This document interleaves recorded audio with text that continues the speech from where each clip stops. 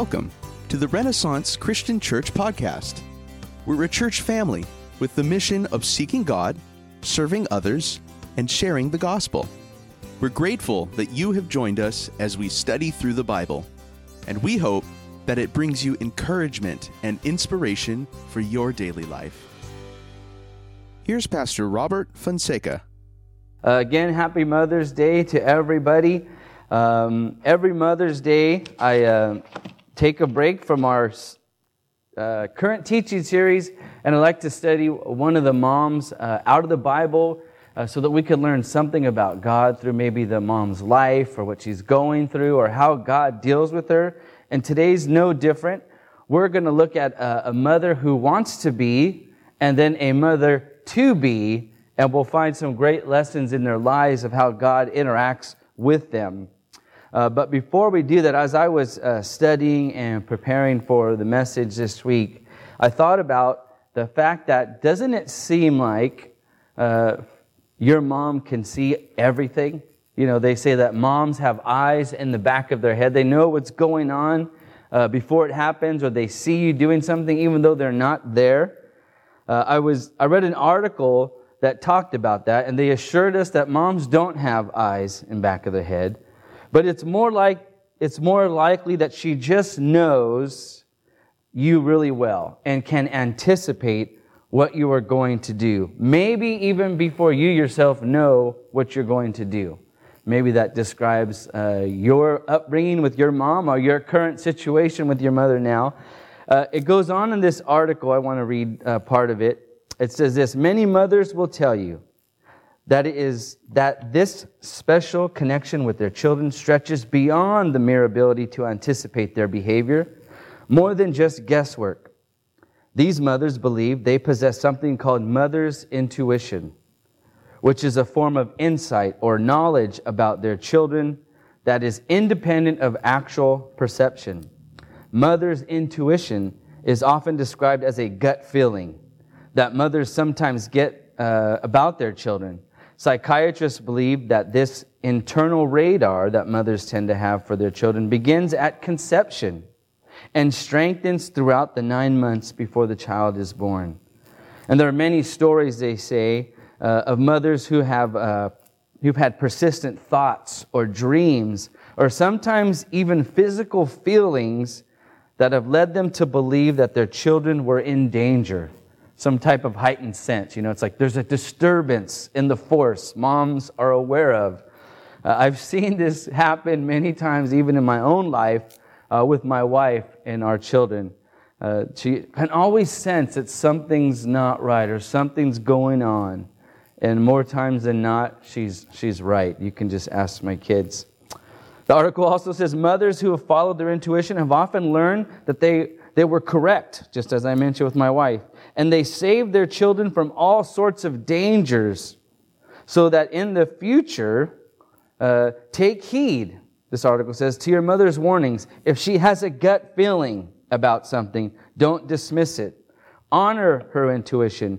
Take heed. You never know when your mother's intuition could save you from danger. And all the moms can say, amen. Listen to mom, right? They know what's going on. Again, they know there's something off. And they seem to know and see what we're doing before we do it. And as I read that, and I was thinking of this morning's sermon, it made me even think more so of God. God in that sense, He doesn't have intuition. God knows all things. He sees all things. He knows what we're going to do before we do it. So in one sense, moms are a little bit like God in that sense, that they're there to protect us and keep us from danger. And in this story today, we're going to see that. The story before us we have today, we're going to look at a situation that is not ideal. It's not the best of family situations. It's not even fair in some sense. There's going to be a lot of unfairness going on. But isn't that life? Isn't that what life is like? Life's not always fair. Life sometimes is not ideal. I mean, we're not in an ideal situation right now as a world. And it sometimes may not even seem fair. People are losing out on their life savings. People are losing out on their one and only time to graduate college and high school and missing their prom and all sorts of things that don't seem fair. And so, as I said, in this story that we're going to look at, we're going to see this family take things into their own hands. And maybe you've thought that. It's like, hey, things aren't working out. I'm going to take it into my own hands and make them right. But what we're going to see in this family is that they were promised a child from the Lord. And it didn't come to pass as they thought it would. And out of frustration, they make some desperate decisions. And they kind of take the decision-making out of the Lord's hand and take it in their own hands, and they make matters a lot worse. And in the process, not only do they hurt their own family, but they will hurt other people in generations to come, unfortunately. But in the midst of this situation, we're going to find out and we're going to learn and be reminded that the Lord hears our cries in the midst of our affliction. And the Lord sees us in the midst of this affliction. The great thing about those two things is not only does the Lord hear us and see us, but He is actively working in the midst of those situations in our lives. So with that said, let's go to the text this morning. We're going to be in Genesis chapter 16. We're going to go through this, and I'll point out a few things along the way and then wrap it up with some application. So let's look at the situation here. If you're not familiar with it, we're going to be talking about Abram and Sarai and also a handmaiden named Hagar. So Abram was promised to have a child, and it hasn't come to pass. And you'll see that in the beginning here in this little background. So it says, now Sarai, Abram's wife, had borne him no children, and she had an Egyptian maid whose name was Hagar. So right away, we see who's all involved. She didn't have a child. She was promised to have a child, and Sarai says she didn't have a child. She's barren. And she rightly says in verse 2, look with me. So Sarai said to Abraham, now behold, the Lord has prevented me from bearing children. So right from the beginning, Sarai understands that this is from God. God is preventing me from having a child, which she rightly concluded. But then she wrongly takes the situation into her own hands and creates a problem. Just like I said at the beginning, sometimes we do that. We want to take things into our own hands when things aren't going right, and they can get messy. And that's exactly what is going to happen. So she concludes, God hasn't given me a child, but she failed to see, I should say, that it wasn't a permanent problem. Again, sometimes we think the problem that we have is going to last forever, but it's not. God could be working through the problem, and that's what we're going to see here. She takes it into her own hands, going back to verse 2. She says, please go into my maid. Perhaps I will obtain children through her. And Abram listened to the voice of Sarai. So Sarai comes up with the solution. Hey, God's not giving me a child. Maybe we can have a child through my maidservant. So in ancient culture here, we're not going to go into all the intricacies of what's going on, but like I said, these are not ideal situations. But in this culture, it was legal for a maidservant. This was Sarai's personal maidservant or slave. She could be used as a surrogate for Sarai. And that was, in fact, sometimes her role. She was going to have children for her mistress. And so that's what Sarai is suggesting here. Hey, I can't have a child, Abram, so I'm going to give you my maidservant, and maybe God will bless us through her. This is her solution. And let's go back to the text now again. So Abraham listened to the voice, verse 3, and Abraham lived 10 years in the land of Canaan. Abram's wife Sarai took Hagar, the Egyptian, her maid, and gave her to her husband as his wife. He went into Hagar, and she conceived, and when she saw that she had conceived, her mistress was despised in her sight. So what's going on here? Let's stop here for a second. Again, Sarai's solution is, I'm going to give you my handmaid, and maybe God's going to bless us through her. And so it looks like, hey, things are going well. She conceived. She's going to have a baby. God's going to bless us. But there's a little bit of a problem here if you didn't catch it at the end of verse 4. Let's read that again. Actually, it's in verse 4. It It says, her mistress was despised in her sight. So what's going on here? Even though Hagar, this was her duty to be a surrogate mother, what happened was is she began to think, what we can surmise from the text, is that she began to look with disdain maybe or distaste at Sarai. Like, hey, maybe Abraham's going to consider me his wife. Maybe he'll like me more than you. Maybe he's going to elevate me from just a maidservant on equal par with Sarai. Maybe that's what's going on here. And Sarai, as you can suggest, is not having any of this. Look at verse 5.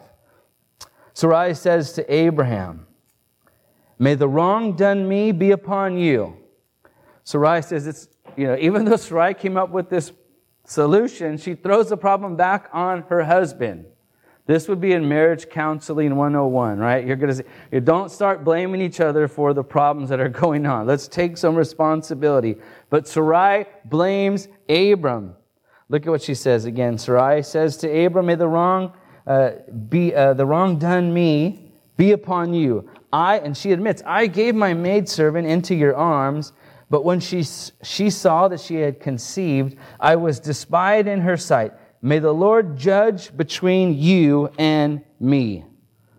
So Sarah's like, again, I'm not having any of this. Hagar thinks that she's better than me. Abraham, you need to fix this. If this was a modern day problem, I could see Abraham's just kicking back on the couch, watching TV, minding his own business. And Sarai comes and smacks him in the head and goes, look what you did. He's, what are you talking about? I didn't do anything. I'm just watching the game. And Abraham does what any husband would do. He throws the problem right back on Sarai. Abraham, look at verse 6. Like, not my fault, it's your fault. You gave her to me. I was just doing what you said. Abram says in verse 6, behold, your maid is in your power. Do to her what is good in your sight. Abraham actually confirms with Sarai, hey, you are above her. She's not, she means nothing to me, so to speak. She's not my wife. You do what you want. She's still your maidservant. You take care of the issue and do what you think is right. So instead of him helping out, he just throws it back to Sarai. And so what does Sarai do? Look at the rest of verse 6. So Sarai, it says, treated her harshly, and she fled from her presence, meaning Hagar fled, which we'll talk about in a moment. So Sarai, instead of doing the right thing, maybe just talking to Hagar, reminding her about her place, the scripture says that she treated her harshly. And we're not told exactly what she had done, but maybe she did tell Hagar and keep Hagar in her place. That, hey, you're a maidservant. You're not anything to Abram, and you're always going to be a maidservant. But whatever she did, it was harsh enough to cause Hagar to want to get away from the problem. And that's what we see at the end of verse 6 again. It says that she fled her presence. So Hagar's solution to the problem just exasperates her own issues, right? She flees. She's like, I'm out of here. I'm done with this. I don't want any part of it. And she takes off running. Look at verse 6. Again, she fled from her presence. And then pick up in verse 7. Now the angel of the Lord found her by a spring of water in the wilderness, by the spring on the way to Shur. So Hagar flees from her mistress's presence. Because again, she doesn't want to deal with this problem. She just wants to get away. Maybe she wants to run for protection from being treated harshly. And oftentimes, if we would just trust the Lord when we are treated harshly, or if we're in the midst of problems or trials or persecution like Hagar, we might realize real growth in our own personal development as people and as children of God, right? If Hagar, we'll find if she would have stayed there, maybe she would have grown. She would have been able to become a stronger person by going through the problem. Just because somebody's quote-unquote mean to you or harsh to you doesn't mean you just take off running. You have to deal with the situation. And so here Hagar is just fleeing.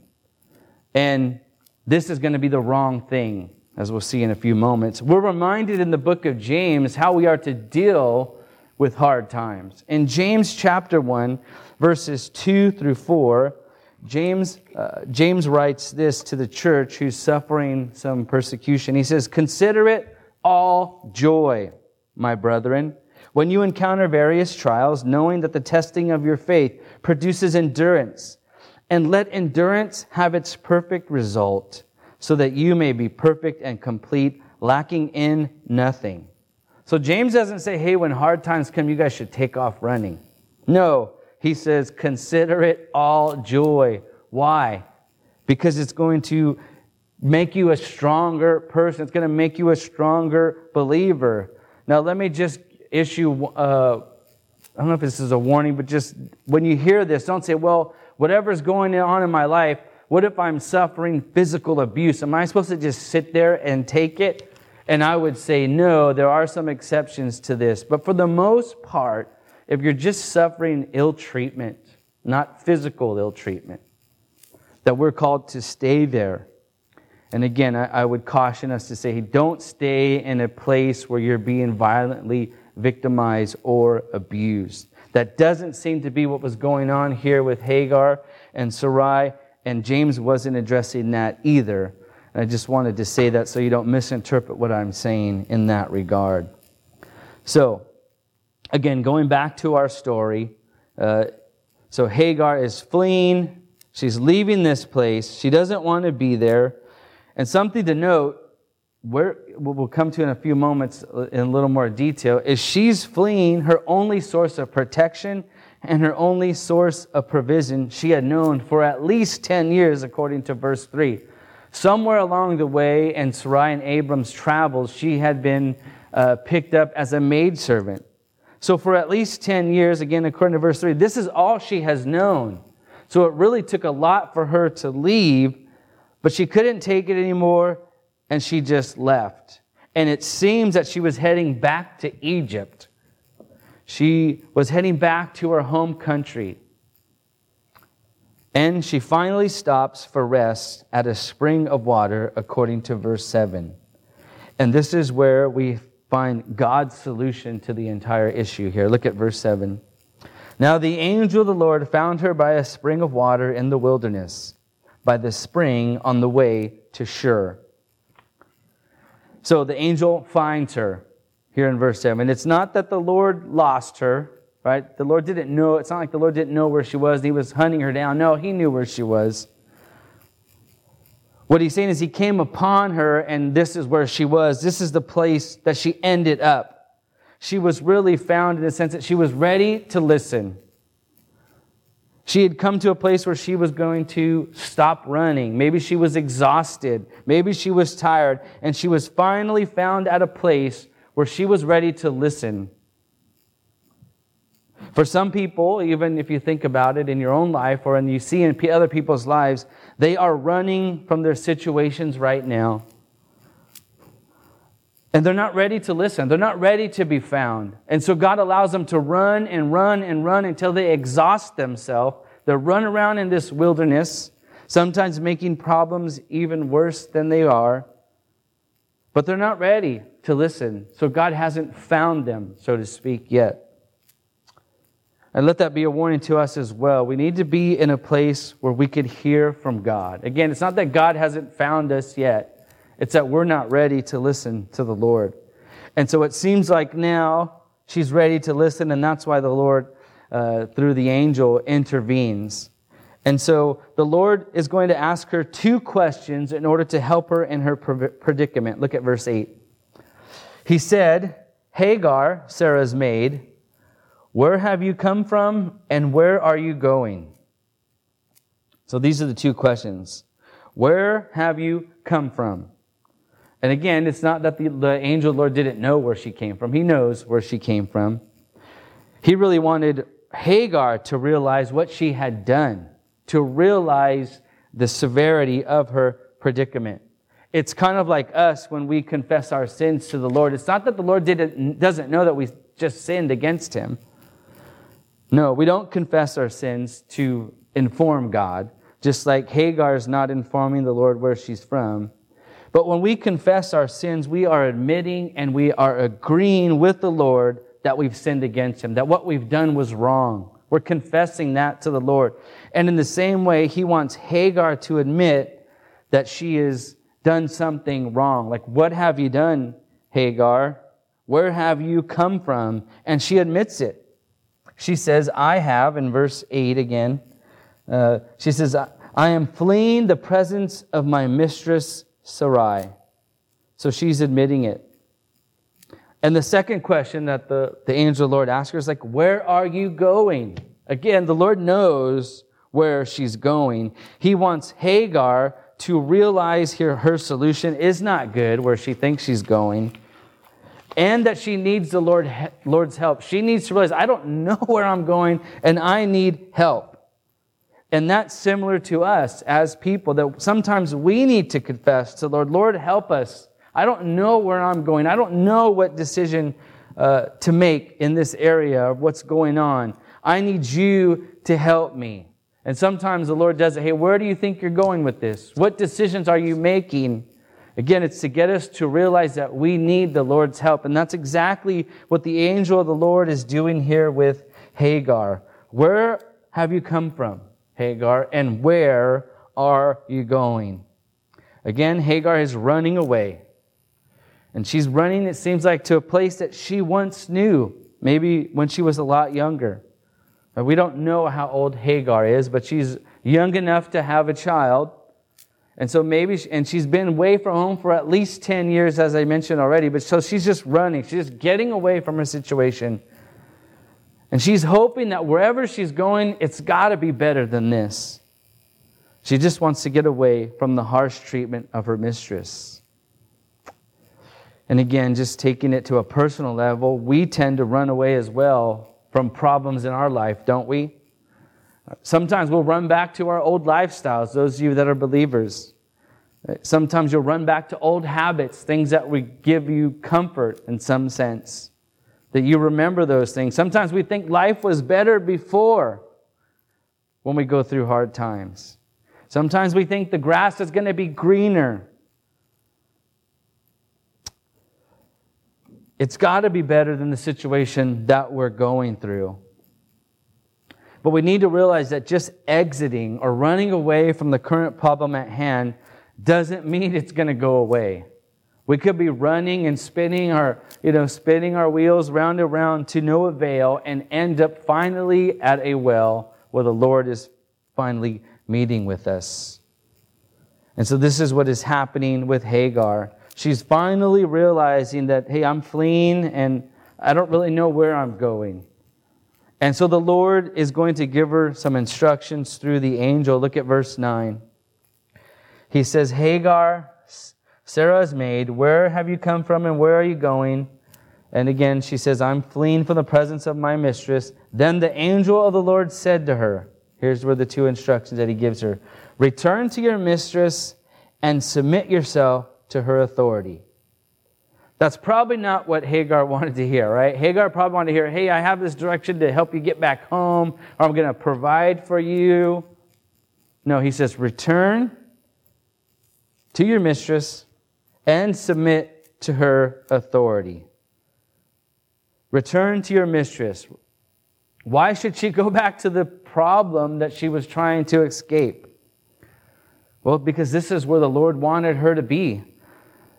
The Lord had placed her there for a reason.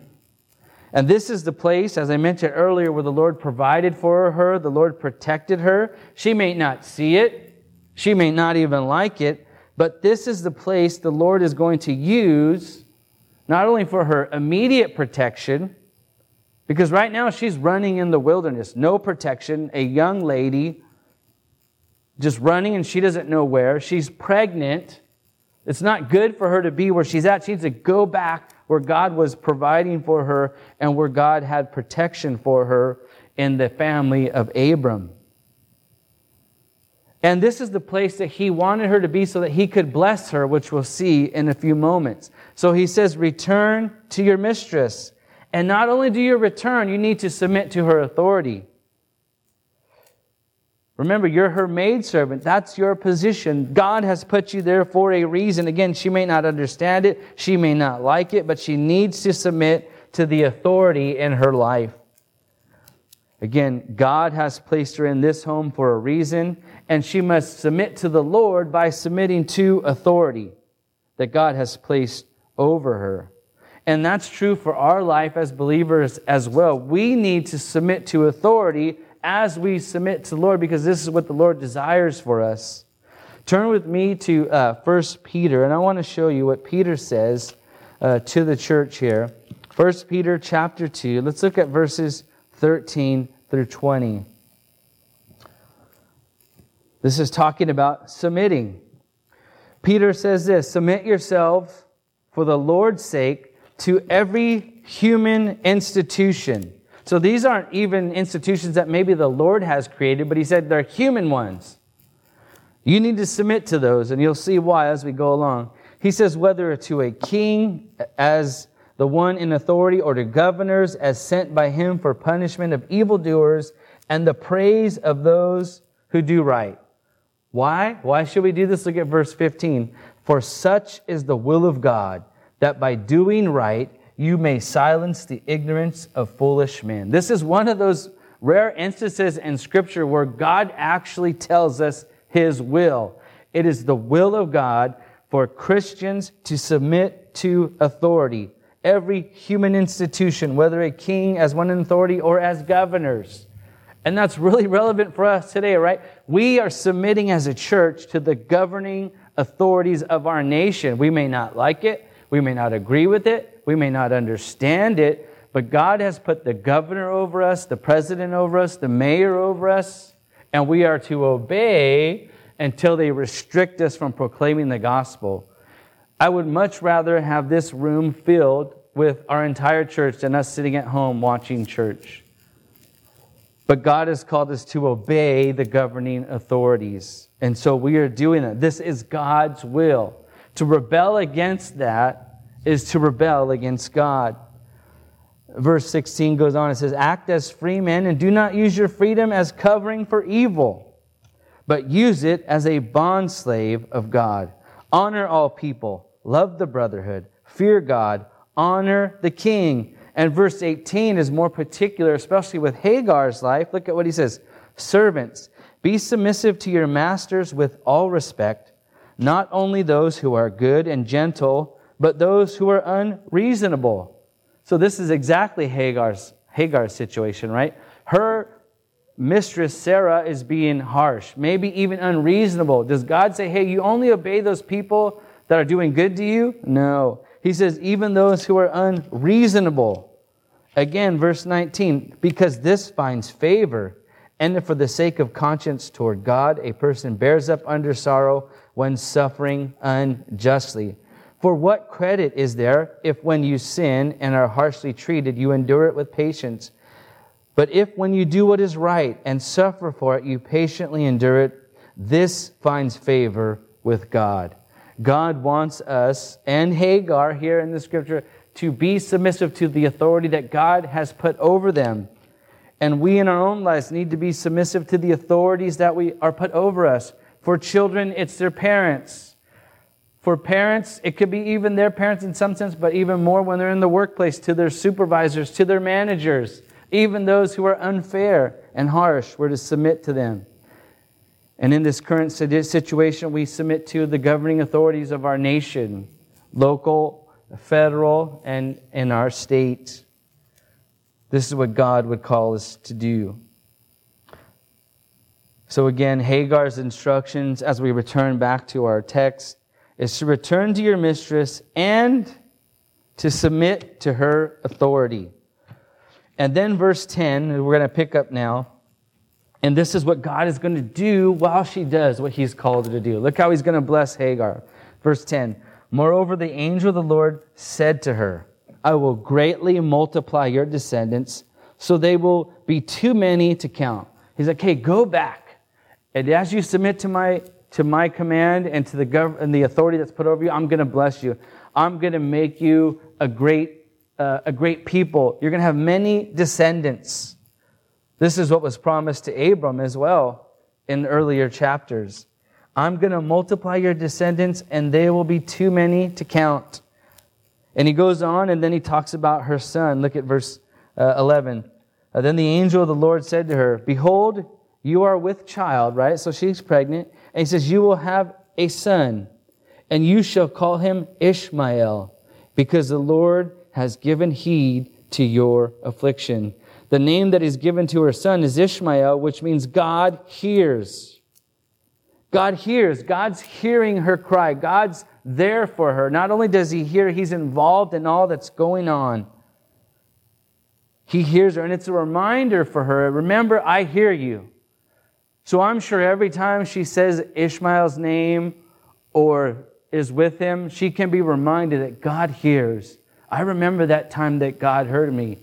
And my son is a reflection of God's promise to me throughout his life, throughout her own life. And she's going to need this because look at what's said about her son after this. So even though, just let me point this out, even though God answers you and God blesses you, that doesn't mean everything's going to be perfect from here on out. And this prophecy about Ishmael, what he's going to be like, is a reminder to her that she's going to need God's help. Look at what the angel says about her son. He says, verse 12, and he will be a wild donkey of a man. His hand will be against everyone, and everyone's hand will be against him, and he will live to the east of all his brothers. This is not something that probably most parents or parents-to-be want to hear about their son, right? He's going to be a wild donkey of a man. Everybody's going to be against him. He's going to be against everybody. What this is saying, that he's going to be strong-willed. He's going to be short-tempered. He's going to be individualistic type of person. And guess what? You're going to need help in raising him. But remember Ishmael, God hears. And she takes this as a blessing. Look at her response in verse 13. She doesn't go, oh man, I don't want this kind of child. No. She says in verse 13, then she called the name of the Lord who spoke to her. So she gives God a name after this prophecy. She says, you are a God who sees. So not only does God hear, she says, you see what's going on. She says, for she said, have I remained alive hereafter seeing him? She confesses that she met God. She calls God the God who sees. God has seen all that she's going through and done so with a great promise. And then in verse 14, we go on. She says, therefore the well was called Beer Lahoroi. Behold, it is between Kadesh and Barad. So she names the well, or this well is named to commemorate all that has just happened in her life. It means the well of the living one who sees me. So it's a reminder of all that God has done for her, all that God is going to do for her. So she's excited about this, and we could see from verses 15 and 16 that she does exactly what God has called her to do. Look at verse 15 as we close the text. So Hagar bore Abram a son, and Abram called the name of his son, whom Hagar bore, Ishmael. And Abram was 86 years old when Hagar bore Ishmael to him. So again, she returns and submits, and because of that, she gives birth to Ishmael. And if you read the rest of her story, God fulfills each and every one of these promises. But it's not easy and it's not carefree. Again, that prophecy reminds her of who Ishmael will be. But she will always know that God hears and God sees. So with that, what can we take about this story from the mother-to-be? What can you and I learn from this? And we'll close with just these few things. Number one, and this is really probably in particular to those of you this morning who are listening who maybe don't know the Lord yet. And the thing that you can learn this morning is this: stop running from the place God has you. Stop running from that place. Really, it's actually a message to all of us, because even as believers, we can run from the place that we're in. We don't like it, like Hagar. We don't like what's going on in our life. The grass could be greener somewhere else. But we need to stop running from the place that God has us in at this very moment. This can be a place, as I mentioned earlier, of great growth in our spiritual life. God may be allowing this in our life so that we grow closer to Him, that we trust Him more. And as I mentioned when I first started this point, this can be a place for great spiritual birth. For those of you who do not know the Lord, maybe God has allowed you into a situation that is so bad that you have nowhere to go, that you are just running and you don't know where you're running to. And you finally come to the place where you stopped running, you're exhausted, God has found you, you're ready to listen, and this can be a place for you to grow, have your spiritual birth, your awakening, by giving your life to the Lord. And if that's you, I would encourage you to do that even now. That you would cry out to the Lord, saying, you know what, Lord?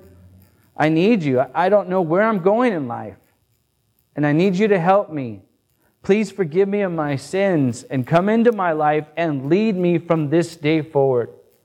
And if you do that, God will come into your life. You will be His child. This could be the day of your spiritual birth. Stop running from the place that God has you in. Secondly, what we can learn from this morning's sermon is that we need to submit to God in the midst of the trial. So even though we may not understand or enjoy the place we are in, we need to submit to the Lord and trust that this is the best place for us to be in this moment. Again, I mentioned using, the current governing authorities that are putting us in the position that we're in right now where we can't go out or can't go out to work or things are all closed. God says, hey, I put that governing authority over you. Submit to that. Even though you might not like it, submit to it and trust me that this is the best place for us to be in at this very moment. God sees what's going on. God hears what's going on, and God is working through it. And that's my next point, that God hears you. Some of us need to be aware that God hears us. Sometimes we go through problems and we're thinking, is God listening? Does God hear my prayers? Are my prayers going beyond the roof of this building? Believe me, God is aware of the pain that you're going through. Your affliction is not something He's unaware of. The reality is that God is doing something about it. God's not dead. God's not deaf. And God is not blind. We know that God works all things according to His purpose and His glory. So God hears you. God is with you in the midst of this. Whatever it is you're going through, whatever you will go through in the future, know that God sees it, or God hears you. The next point is that God sees you. Not only does He hear, but God sees you. God sees all that is going on in our lives, in our world. He's not turning His eye from the situation. He's not letting you travel in the wilderness all alone. He's right there with you. Matter of fact, He's leading the way. He knows what's in front of you. He knows what's all around you, and He knows what's behind you. And again, He's working all things according to His purpose and for His glory. And even though we don't see it, and even though we might not understand it, and even though we might not like it, know that God sees it. God's doing something in your life, in this world, at this very moment. And lastly, God blesses those who follow His ways. Right? With Sarah, or with Hagar, He said, okay, go back, submit. And He blessed her because she did that. The same is true for us. Know that as you faithfully submit to God and follow Him, He will exalt you in a way that is most glorifying to Him. Again, it may not be in our timing, and it may not be how we would want it, but we know this, that God will do it, and it's going to be glorious, whatever He does. Let me close with this last text in 1 Peter chapter 5. This kind of summarizes this whole application point about submitting and how God is doing something and will exalt us in due time, and it's going to be glorious. 1 Peter 5, 6 through 11 says this. He says, therefore, humble yourselves under the mighty hand of God, that He may exalt you at the proper time, casting all your anxiety on Him because He cares for you. Doesn't that just capture all that was going on with Hagar? He's like, hey, humble yourself. Go back. Trust God. God's going to exalt you. In the meantime, cast all your cares on Him because He cares for you. He sees you. He hears you. Verse 8, be of sober spirit. Be on the alert. Your adversary, the devil, prowls around like a roaring lion seeking someone to devour. But resist him, firm in your faith, knowing that the same experience of suffering are being accomplished by your brethren who are in the world. Know that suffering is a part of life. Know that you're not the only one suffering with what you're suffering with. Verse 10, after you have suffered for a little while, the God of all grace, who called you to His eternal glory in Christ, will Himself perfect, confirm, strengthen, and establish you. The suffering that we're going through is for a purpose. It has meaning. God's using it to perfect, to confirm, to strengthen, and establish us. And then Peter rightly concludes, to Him be dominion forever and ever. Amen. If this is what God is doing in our life, which it is, then praise be to God, dominion be to God forever and ever. Amen. Let's pray. Lord God, thank you so much for these lessons, these real life lessons. Lessons that remind us, Lord God, that we need to stop running from the places that we find ourselves in. That we are not there by accident. That nothing happens by accidents or by chance. Lord, we know that you are sovereign over all things. And may we submit to you in the midst of those. And may we not run away from the places you've put us in. Lord God, help us to remember that you hear our cries. Help us to remember, Lord God, that you see the things that are going on in our life. You are a God who hears, and you are a God who sees. And may we never forget that. And may we, Lord God, by faith, trust in you in the midst of suffering, in the midst of trials, in the midst of discomfort, knowing, Lord God, that you are working all things together for good. And you are working all things together to glorify your name. Help us to trust you in the midst of this. And we pray this in Jesus' name. Amen. Thanks for joining us in today's study.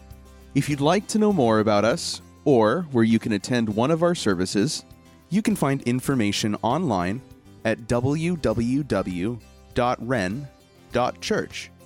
That's REN.church. Thanks for listening.